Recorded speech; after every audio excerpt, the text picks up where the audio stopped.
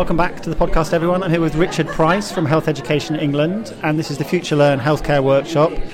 Richard, you spoke a bit about the Topol Review, which some people might not have heard of. So tell us about what the Topol Review is. Yeah. So, hi Andre, hi everyone. This was a report that was commissioned by the former Secretary of State for Health, Jeremy Hunt, but was launched by the current Secretary of State, Matt Hancock, earlier this year in February. And it's basically looking at what healthcare is going to look like in 5 years' time, in 10 years' time, in 20 years' time, and how those technologies are going to impact on the workforce. So when we're talking about that, Professor Eric Topol, who's a cardiac surgeon from the States that we worked with, looked at how the impact this was going to have on the workforce.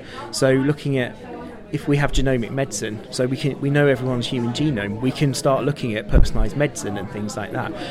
Looking at kind of wearable devices. So at current form, they might be things like Fitbits and things, and all the data that gives us that we can then start to examine somebody in that respect, or look at robotics and artificial intelligence, how we analyse the data from all these different sources and looking at that. But obviously, with all of those changes that are taking place, we've got a workforce in the NHS of somewhere in the region of 1.2, 1.3 million, and we need to keep that workforce upskilled, up to date, with all these changes that are taking place. So how do we do that? So we look at the workforce development side of things, digital literacy, all of these different things, and that's what the report's really about, the essence of it.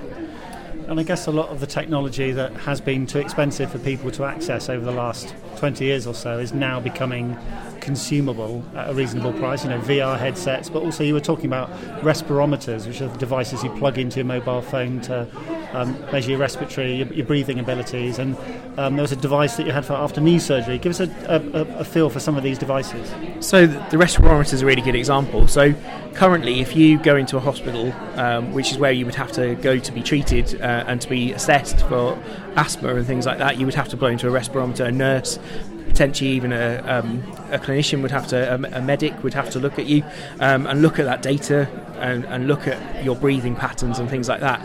And that's a one-time deal, and it probably costs, I don't know, £1,000 for somebody to do that. These devices plug into the jack, the sound jack in your phone, cost £30, and you have an app that continuously monitors your breathing, so you blow into it every 5 minutes.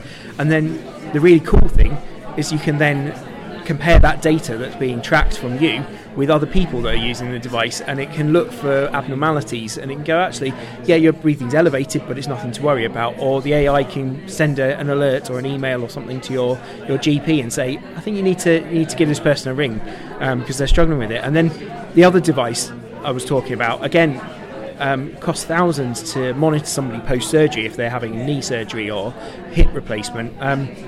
These devices, they look a bit like an ankle bracelet that prisoners wear, but these things sit on your ankle, and they can monitor your walking, and they can look at what's a normal recovery and an abnormal recovery, and then compare the two profiles. And again, the clinician can then be proactive and contact you rather than reactive, which is currently how it works. And you also spoke a bit in your talk about a new website that you're working on at the moment, this Health Education England Learning Hub. Tell us a little bit about what we can expect from that. So yeah, the new learning hub that we're building is essentially a search and discover platform for learning resources. Some of that's going to be content that we already exists, that we've already produced ourselves, so high quality medical, clinical information. Some of that's going to be crowdsourced content, and also using the way people learn is changing. So instead of learning through very formal methods, people are moving to much more informal methods. So it'll give you the ability to crowdsource content, so a really good YouTube video, a really good podcast, that kind of thing. That can be put onto the platform, and then it becomes available to other people that are working in healthcare and allows them to discover that content. So really quite simple but elegant in the way that it's going to be delivered, and I think that's really exciting.